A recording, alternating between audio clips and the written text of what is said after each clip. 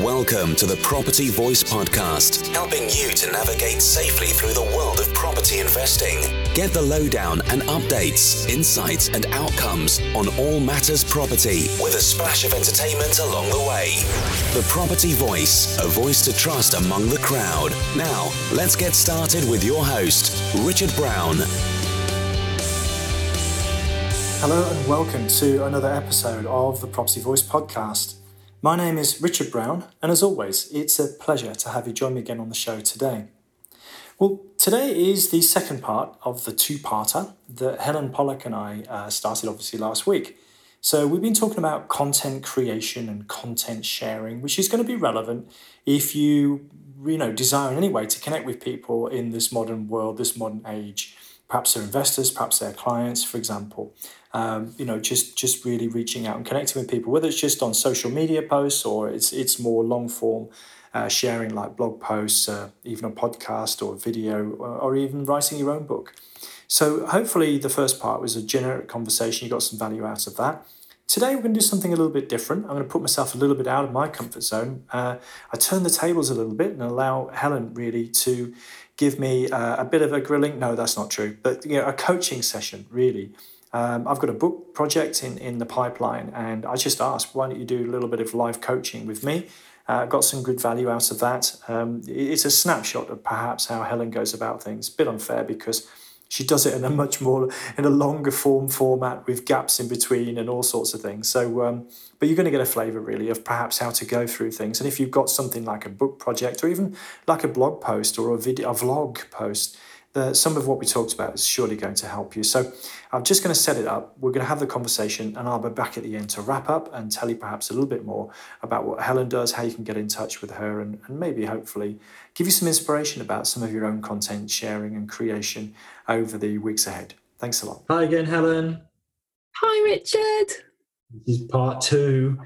We just finished recording part one, so there may be a gap between listening to part one and part two. You may join us on part two and not have heard part one, but in part one of this particular chat, we were talking about content creation, content sharing, all the good stuff around that. There were some really good things that came out of that discussion, so thanks, Helen, for your wisdom in that sense. Suggest if you haven't watched part one, maybe you should go and watch part one. And in part two, I'm perhaps going to put myself in a bit of an uncomfortable position. I've been reading a lot about growth mindset and getting out of our comfort zone. So I'm going to do that right now because I'm going to flip the tables around and I'm going to give you permission to take me through a coaching session, which I believe you're pretty good at doing. And I'm just going to be the guinea pig or in the hot seat or whatever you want to call it and let you just drive me around a specific part of my content creation program or agenda. I'll let you take over if you like. Would that be fair enough? Is that okay? That sounds good to me. Yeah, absolutely. So I think the way to approach this is going to be as if this were the initial coaching session with somebody who's kind of signed up for the program. And obviously in that first session, what we need to work out is where are we now? And what are your aims? And then we can work out how we can achieve those. So I guess the first thing we need to know is, who is this content aimed at? Okay, that was the first question. Who is the content aimed at? Okay, so to put a bit of context around it, I'm slightly different because I already have some content and, I'm sharing content quite regularly and have been for some time. So this is it essentially. So this is a book I wrote 4 or 5 years ago, Property Investor Toolkit. And I've got it in my bookshelf. Oh, fantastic. Great. It's a handy little guide and it's still selling at the moment. And it's a fairly short book, as you can probably see. But it's got lots of external links and, additional bonuses and resources. But it could do with a bit of an update.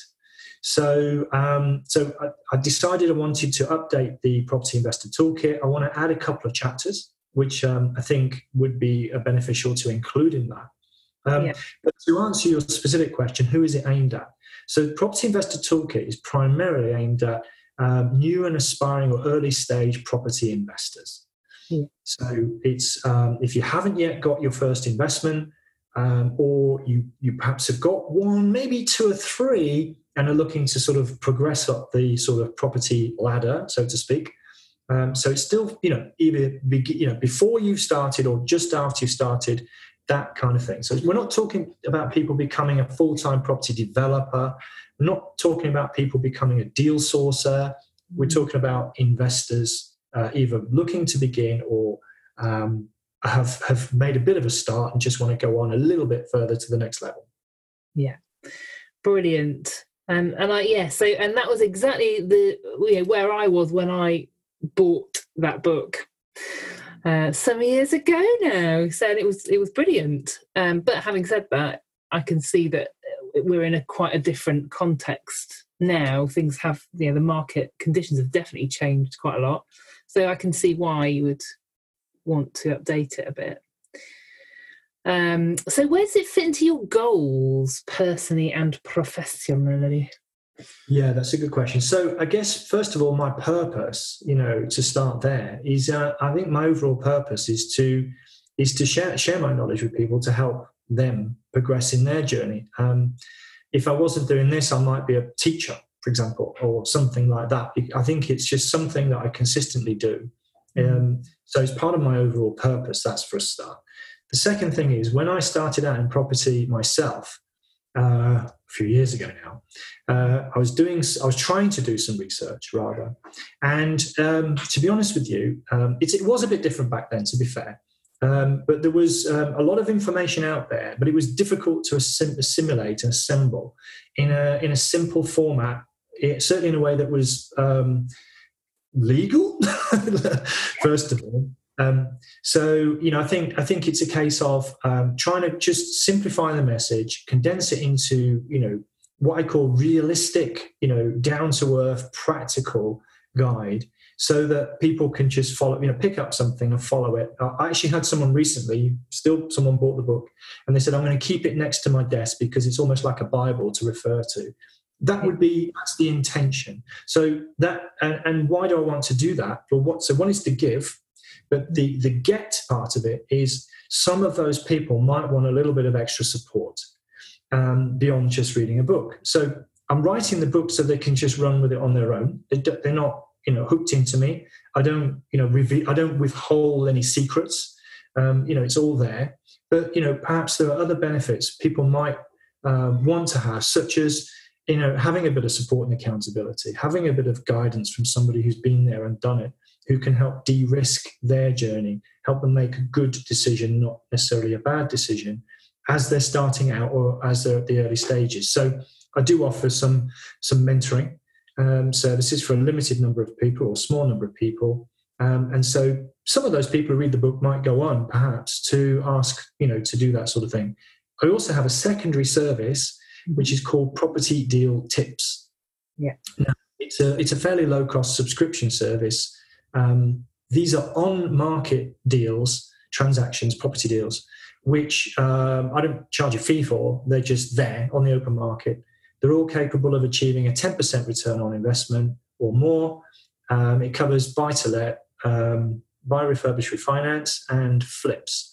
So it's a subscription service which can help those sort of people to narrow down relatively good income generating or profit generating opportunities. So that would be the get. So I would give the content, and in return, perhaps for some of those people where it's relevant, perhaps a bit of mentoring, perhaps a bit of the deal tip service would be where I'd probably take that. So that's the goals in general speaking.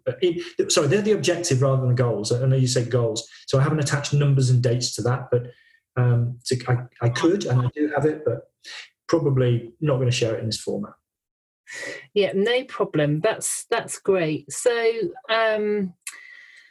once you have those things, I guess when we're talking of, if we go back to that first point about who it's aimed at, so it's new and aspiring property investors. So we would, at this point, start to create a complete avatar, a reader avatar.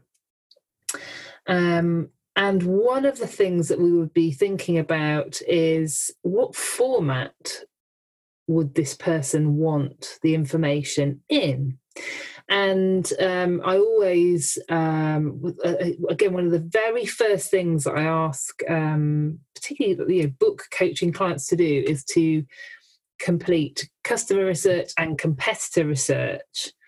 And so if you have an audience already, ask them what format would you like this to be in? And that, it could be a long form book, it could be a short form series of short form books or workbooks even.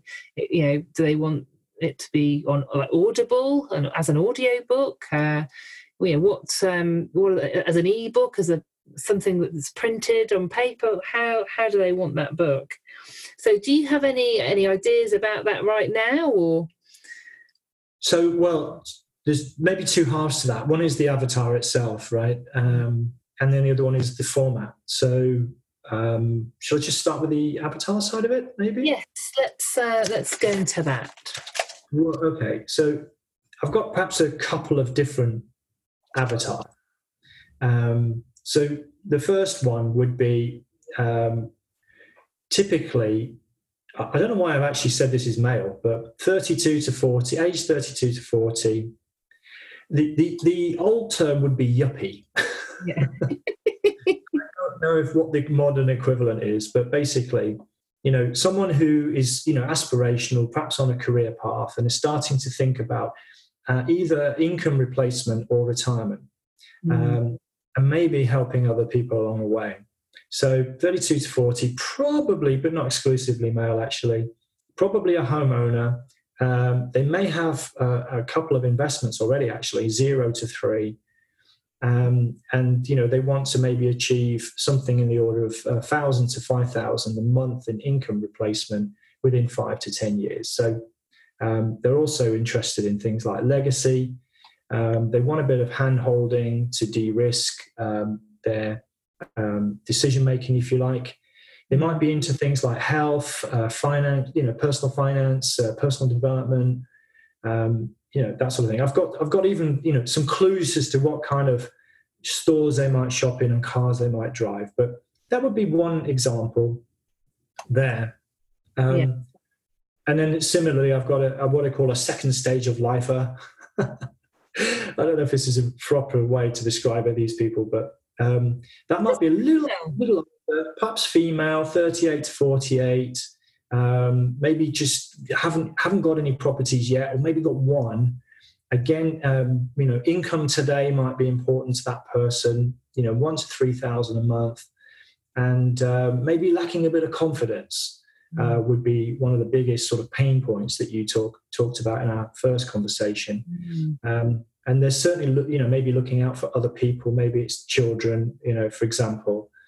So that's just a couple of examples. I've got some other ones, but maybe just that would be the sorts of people. So that yuppie, or the second stage of lifer, that maybe I should come up with a different description, but I kind of know what that then looks like. So, one's a little bit younger, one's male, one's female. So if I start to think about where they might hang out, what information they might read, so not necessarily read, but how they might consume information, they may be slightly different, actually. So I guess there's a bias because I have an existing audience which is predominantly built up through either my podcasts or my written material. Yeah. So the bias being that people have listened to my podcast, so like audio content, or have read my books and my magazine articles and therefore like written content. Yeah. But so I haven't really tested other media formats too much. But my initial thought process, which I think I've just taken one takeaway already, actually, is for me to test.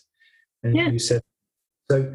But something I would like to test is the idea of having a series, rather than having just this book, is to have a mini series of more short form, 3,000 word type articles, not articles, mini books. Yeah. And to also convert those into audiobook format. I think that's likely to resonate with my existing audience already, a bit of a crossover, especially I haven't got this book in audiobook format. So that would be a good thing just to do that. And so that's kind of building on what I already have. I haven't really thought too much about taking it beyond those sorts of media formats, and that's quite stimulating that you've asked me that question, actually. Well, yeah, as we've kind of said in part one, people tend, for a variety of reasons, to enjoy consuming information in different ways. It's quite a personal thing. So yeah, if the book isn't available in audio format at the moment, then you will undoubtedly be missing out on a part of an audience that you could be tapping into and sharing your knowledge with. I like the thought of this kind of these short form books. I think when you're teaching people something, which you effectively are, in this book, if you can showcase the theory and then move on to kind of practical exercises that are relevant to them, then that's going to be a really powerful way of getting that information across. Because I think, fundamentally, that's how we learn. Most people learn best, I think, by actually applying the knowledge to their own circumstances. So yeah, I think that'll be good. So that's already given me some extra things to think about, so appreciate that. That's all right, no worries. So I guess then, kind of fast forwarding somewhat, because I would have sent you off to do your research. Okay. Customer research, your competitor research, looking at what other similar books in your sector, what did reviewers on Amazon say enjoy about those books, and of the look at the 5-star reviews, look at the 1-star reviews, and see what did people not like, and are there any opportunities for you to create a better book that addresses some of those gaps? I mean, to be fair, I think there are a heck of a lot of badly written property books. So I think it's often simple stuff like spelling and grammar. People are like, "Oh God, it was written so badly. It was awful." But anyway, but what we would really like to identify is gaps in the knowledge, the gaps in the content. Sure. I think that's, first of all, by the way, that in itself is interesting because as someone who actually had to have extra English lessons at school, I don't have perfect grammar. And so for me, it was already a feat that I write at all, actually. So I kind of perhaps had a bit of a self-image issue as a result of what happened in my long ago school days. And yet I managed to write a book some 30 years later. So it probably does have the odd typo or grammatical error. But what you've just flagged to me is perhaps the importance of having it proofread. Yeah, absolutely. And I think I really want people to feel that they can do this. They can write a book. And just think of all those, celebrities who ostensibly have books to their name. Are they all great writers? No, they're not. Some of them will undoubtedly have used ghostwriters, and that's fair enough. You might not have the time, you might not have the writing ability, you might not have the confidence. Or they've just got damn good editors. Yeah, so it is important that, because I having looked at things like personality profiles, I know that certain people get really switched off with errors and grammatical points. So I think you can try and keep them on board just by doing a simple proofread or have it edited. So that's again a good tip. I'm not, I am not God's gift to proofreading and editing myself. I'm more of a kind of creative writer.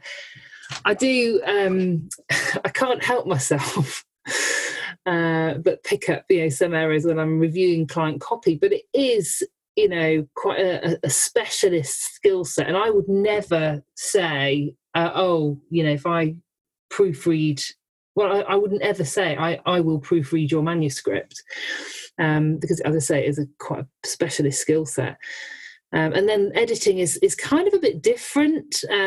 Editors are the red pen people who will not only pick up on spelling and grammar errors, but actually it's for them, it's more about structure and tone and consistency and a coherent story, that sort of thing.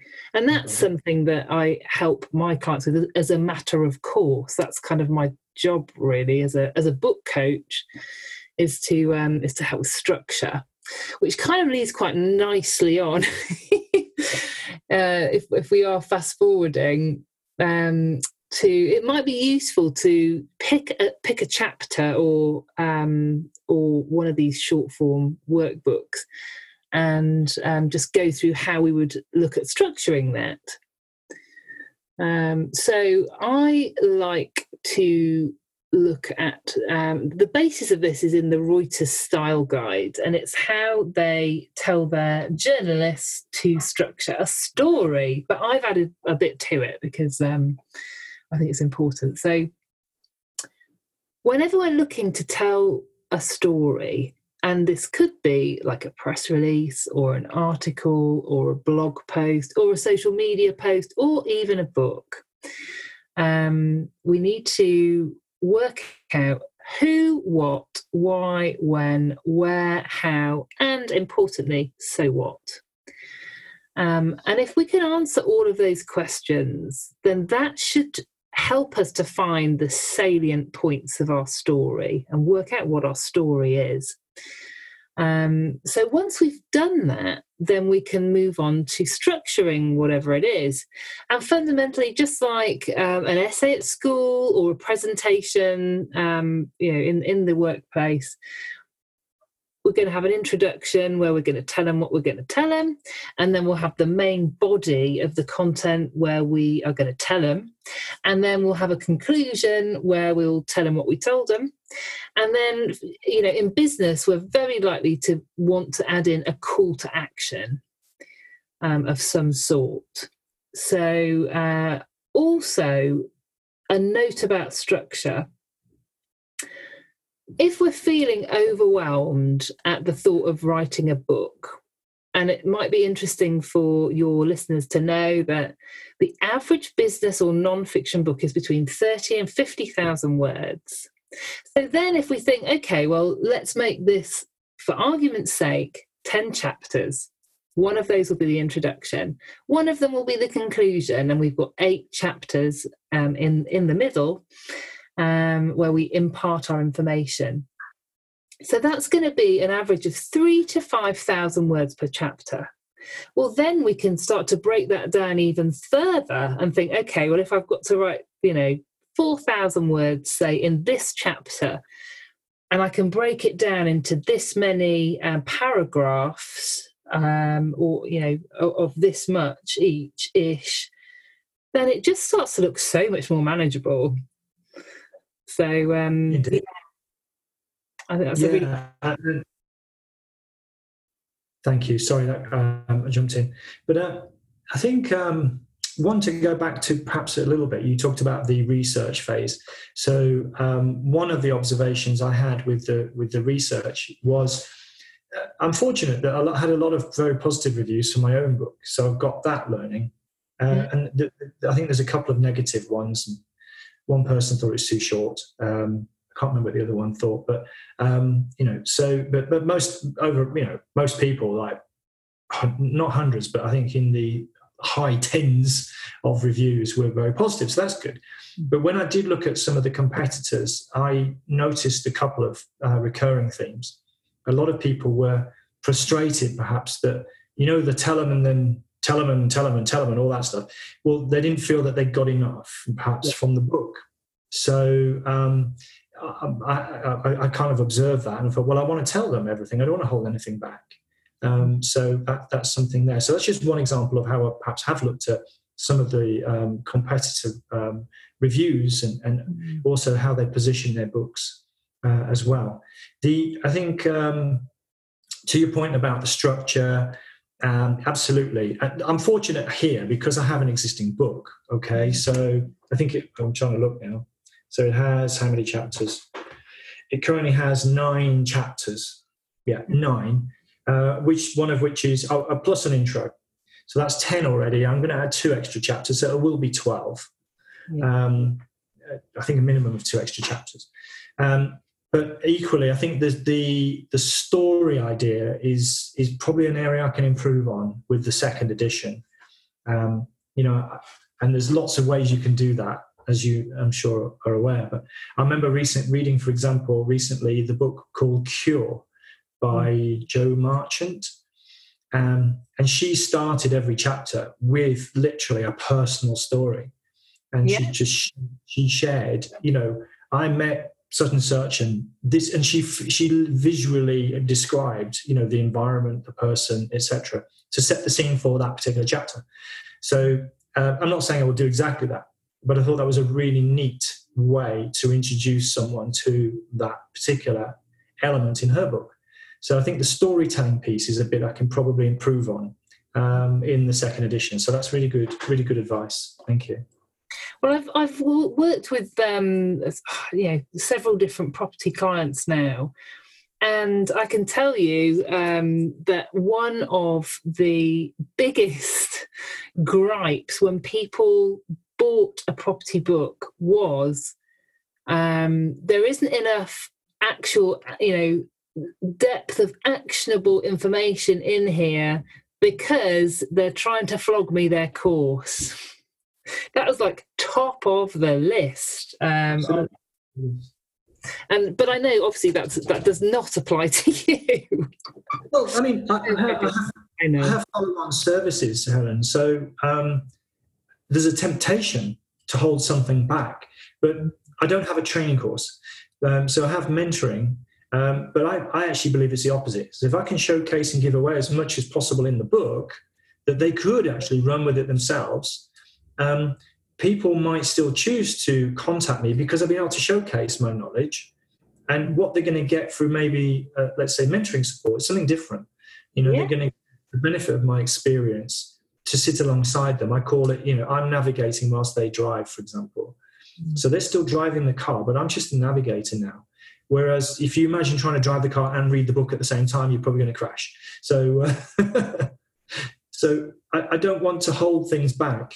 And in fact, in a way, I want to do the opposite. I want to include as much as possible, give as many resources as possible so they can actually go and do it themselves if that's what they'd like to do. Absolutely.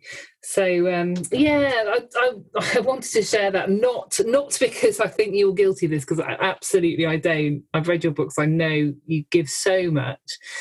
But yeah, that is what a lot of property books are. It's kind of thinly veiled sales material for training courses. And yeah, don't treat your readers like mugs. It's so transparent. I don't think that's a good idea.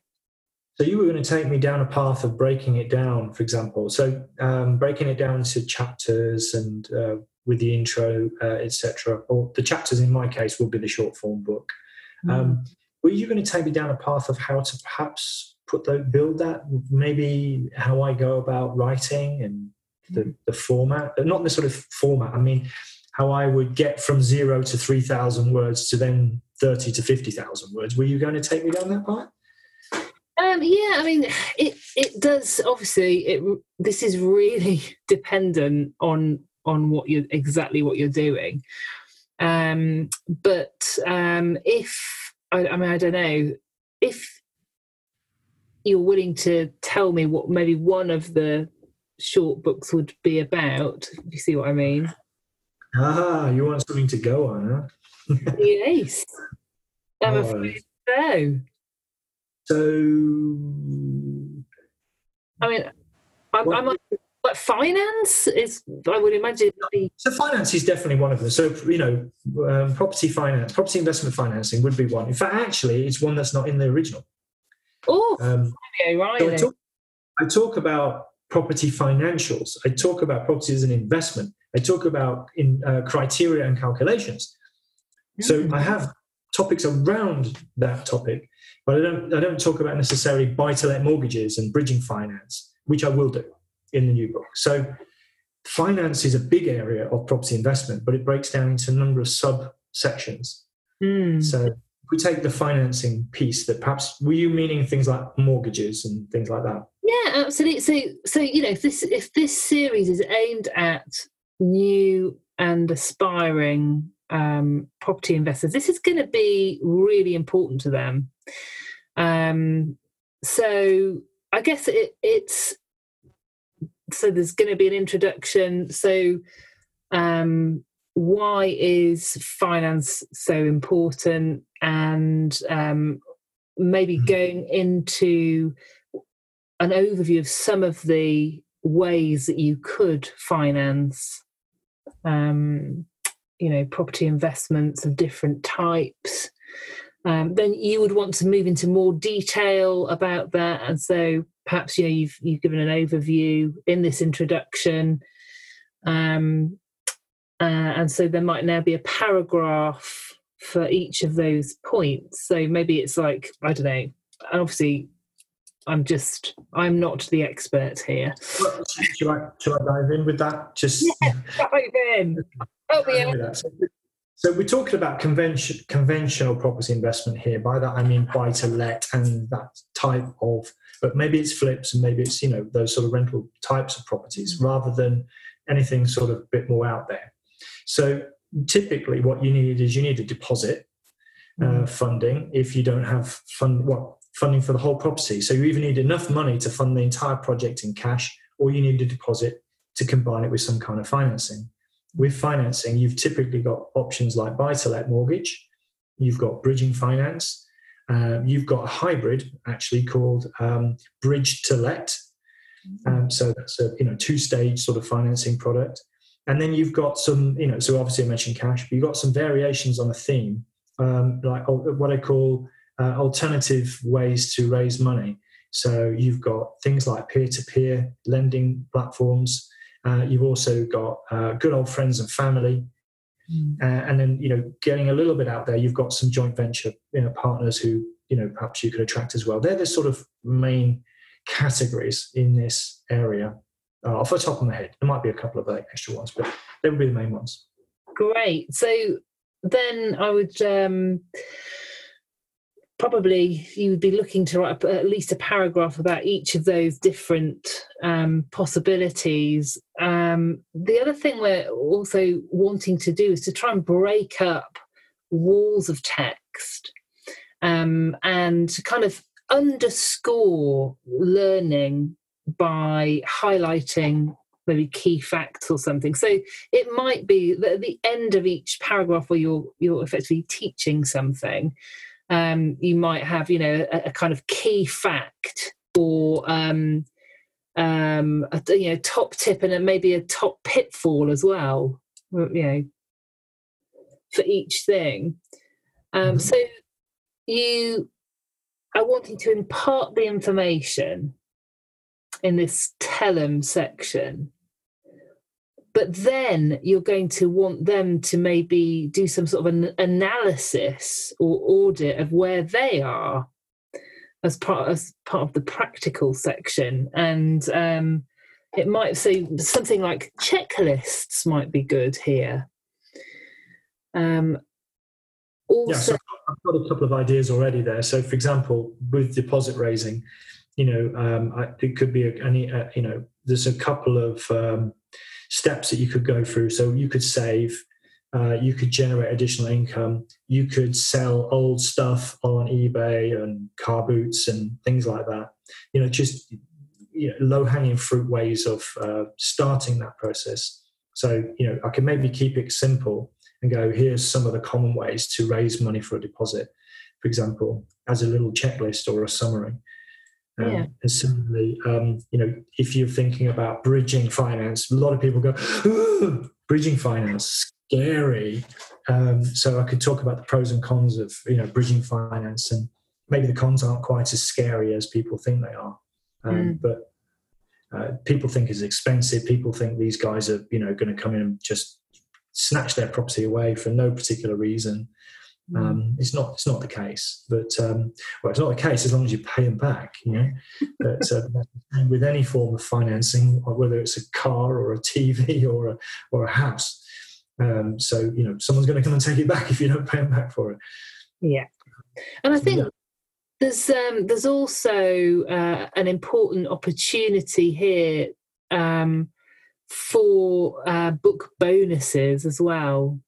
We want to be thinking, okay, so some of this stuff is going to go in the book, but maybe there's things, so like a dynamic spreadsheet, which you are not going to be able to put in a print book, obviously. Or maybe it's you would print a table format in the book where people can sort of add in their own figures and stuff. But if they want a dynamic version, then they need to get in touch with you, give you their email address, and you'd be able to give them that. Sure. I mean, that's something I actually had with the first book anyway, as you will know, both of those things. So there were some tables in there with illustrations, but equally people could get the templates for things like spreadsheets just by writing in.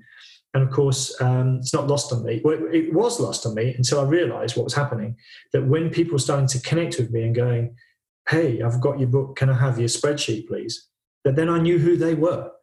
So I wouldn't have known otherwise, would I? They would just bought the book and maybe I never have heard of them, or they, again. So there was an advantage there. So I stumbled across that, but apparently that seems to be quite a thing to have people contact you so they can get bonuses, and then you can start a conversation. Absolutely, because that's the great thing about books. But writing a book is it's a good way of ensuring that you have a legacy, of your work, because people will often hand on a physical book and it will go through several different people over years. By the same token, then you don't know who's read it. Right. Even if you were to know the person you've sold it to, from that point onwards, this book might go on a completely different journey, and you'll know none of those additional destinations. Yeah. Okay, so that's given me some good thought there. What should I be thinking of next? So I guess 3,000 to 5,000 words is not a massive amount of words, actually. So if you're writing a book about property finance, so you've got your introduction, you've then gone into detail about the key points. You might want to also go into things that people might be wondering about, but that actually aren't appropriate for this group. So new and aspiring investors. So maybe they're interested in HMOs, and maybe you're going to need to say, well, actually, as things stand, if you don't have an existing buy-to-let property, then lenders are not going to lend to a first-time HMO landlord. They like to have seen that you've, got some experience and understanding of property first before they, et cetera, et cetera. And you might also want to add in some case studies. I think that's, again, it's a powerful way of showing how the theory that you're teaching was used in practice, and it's finding that balance. So where do those things fit then? Is it we do the kind of imparting of the information, then we do the case study, then we ask the reader to go through the tools and worksheets, and then maybe we end with a conclusion, telling them what we told them. That's probably what I would say. Okay, sounds good. And as you say, a call to action. Yes. So the call to action, of course, it was in this case would be the end of every short form book. Yeah.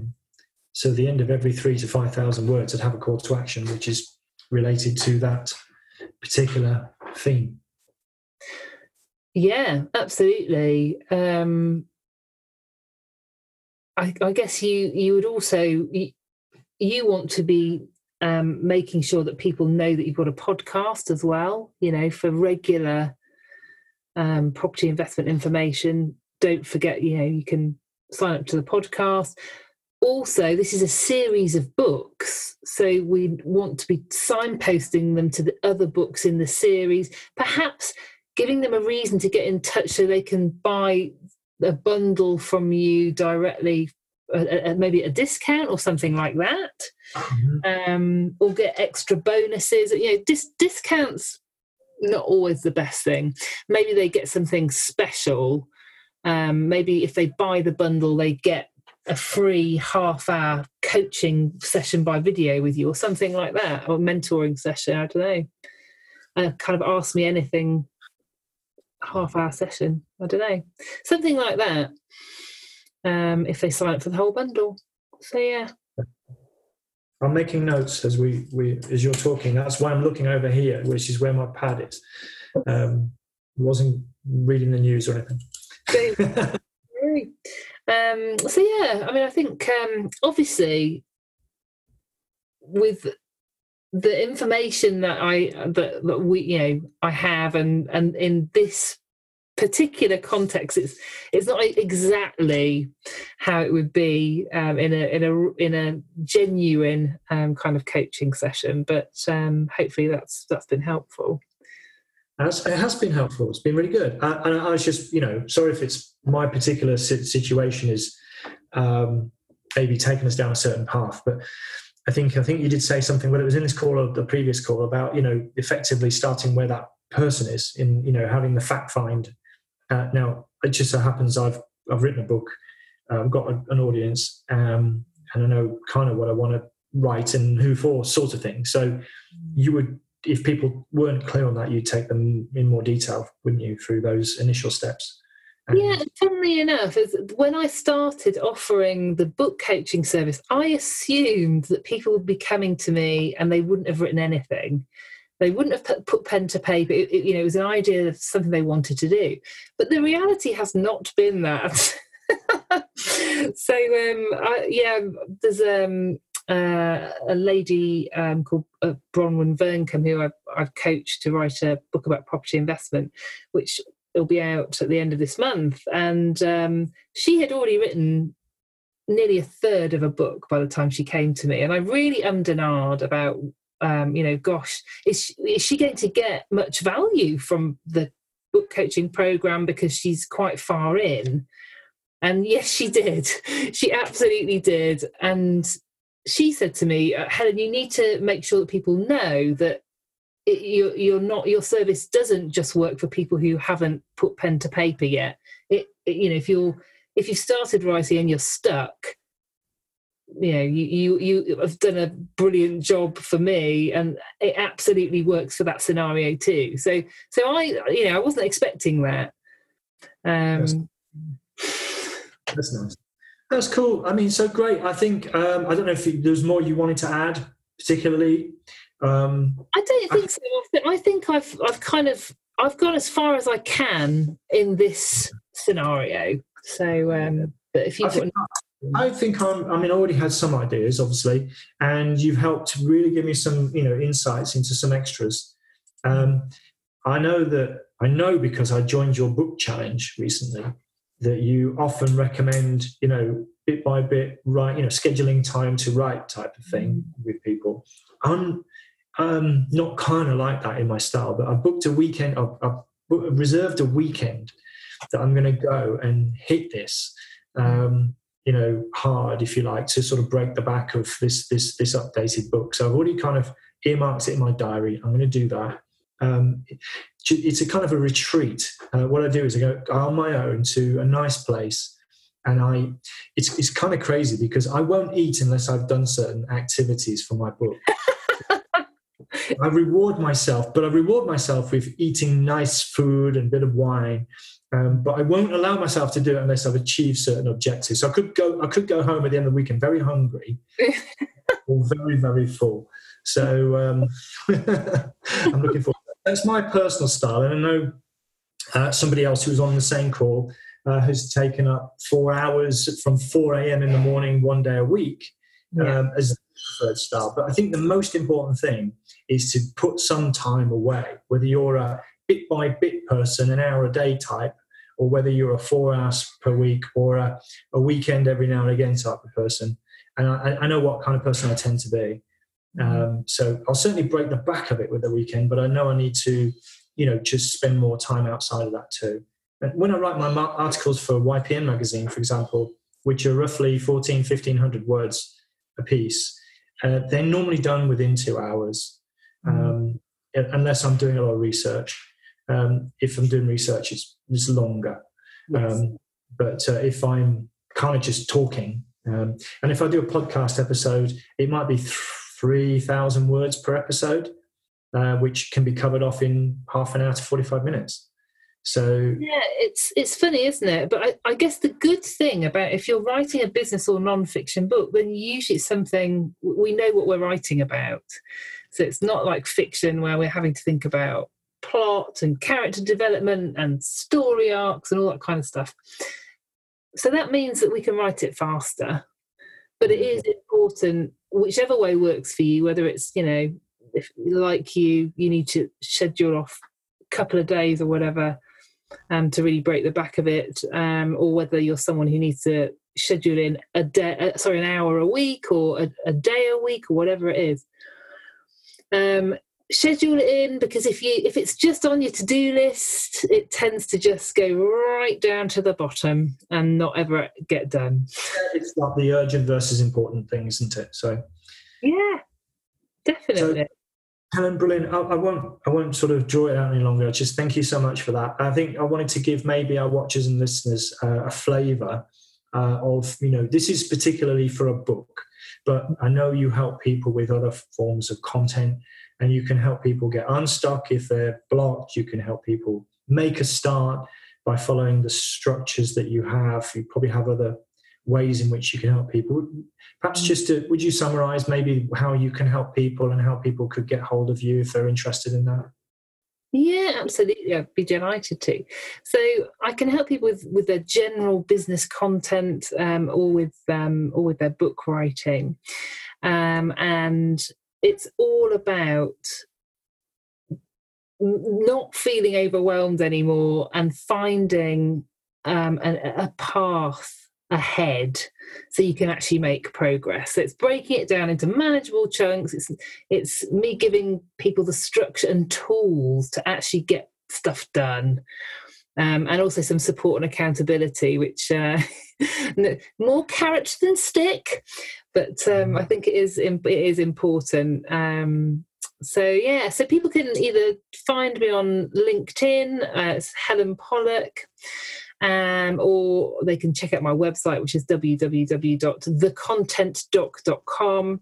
And on LinkedIn, I often share tools, worksheets, loads of good stuff to help people write better. I can vouch for that. You absolutely do. And I know you've got other, you can even help people who just don't even want to write it for themselves. I know that you do that too. So it's been brilliant. Thanks for taking me through that process. You were gentle with me. I know you could have taken me further into certain areas, but I've got some really good takeaways there. So thanks for the free coaching. But thanks for joining me again as ever, Helen. It's great to see you, and for all the sharing for our community. Hopefully they've got some good content out of that too, which they can take away and apply for their own businesses. Oh, thank you so much for inviting me, and I hope people find it useful. Bye for now. Bye-bye, Helen. Bye-bye. Well, that was really interesting to go through that process with Helen. It's kind of weird, because as the host of this particular podcast, I'm used to being in control. I'm used to being the one asking the questions. I'm used to be the one having the tools to record the recording, etc., record the conversation. And that wasn't the case here. So I was kind of feeling a little bit out of my sort of familiarity zone, not necessarily my comfort zone. So yeah, that was interesting. But we had a lot of fun. And I hope you got some merit, not just out of this week, but last week as well. So the purpose of really sharing this was that I know a lot of people, even if it's in a small way, trying to create some kind of personal presence, personal branding, whether it's on social media or other platforms. So I just thought I'd introduce a topic really. The first part was, more generically. And the second part, I was talking about some of the things that maybe I'm planning to do. Now, everyone's different. I think that came out probably in the conversation with Helen. So one of the first things that she does is trying to find out where people are at to begin with. So, and in fact, after the conversation, I just checked in with her. Says, well, that was, how did that go for you? And she said, well, it was really difficult because in a sense, she had to condense quite an elongated coaching program into kind of half an hour or so.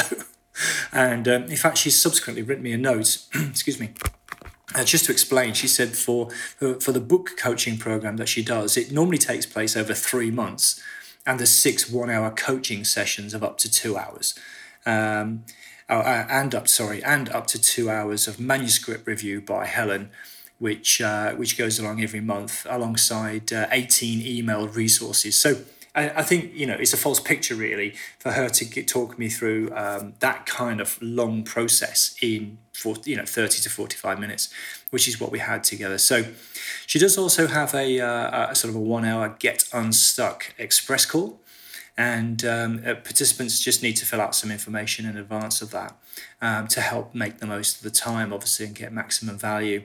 There's a schedule that she shared with me. I'll put it in the show notes so you can link up to that.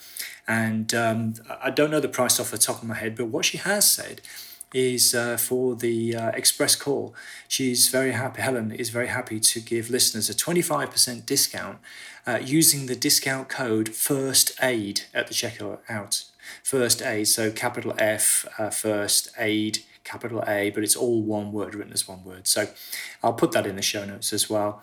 And the giveaway that she mentioned is called, it's a social media, what am I trying to say? It's a social media calendar or a scheduler that we talked about as one of the tools that she uses. So she shared that with me. So just get in touch if you'd like a copy of that. It's just a way to keep tabs really on what you're doing, and then you can sort of schedule repurposing or repeating posts and that sort of thing in the future. So hopefully you got a lot out of that over the last couple of weeks. Content sharing, developing a personal brand, it's very much in vogue at the moment. Obviously in this sort of digital age, people have got a profile and a presence. Be yourself, I guess, is the other thing I'd really add to everything that we've been saying. Just be authentic, be true to yourself, and you'll eventually attract the right sort of people towards you, because I genuinely believe like attracts like. But there we go. Hopefully I've covered off everything. If not, I'll try and make a reference in the show notes. So if you visit the website, thepropertyvoice.net, you'll see all the show notes. There'll be a transcription of this in there as well, which I referred to once or twice. And indeed, if you want to talk about anything from today's show, podcast at thepropertyvoice.net, drop me a line and I'll introduce you to Helen if you don't have her contact details, but she mentioned them in the interview that we had, the discussion that we had, and I'll put them in the show notes as well. But basically Helen Pollock on LinkedIn and thecontentdoc.com are the best ways to reach her, she said. So there we go. I'll leave it at that. If there's anything you want to talk about, as ever, drop me a line. But I guess all that's left to say is thanks very much for listening once again this week. And until next time on the Property Voice podcast, it's ciao, ciao. Thank you for listening today. Now head over to thepropertyvoice.net for more inspirational content and get updates through our mailing list. Join us next time on the Property Voice podcast. And if you enjoyed the show, please don't forget to rate us on iTunes.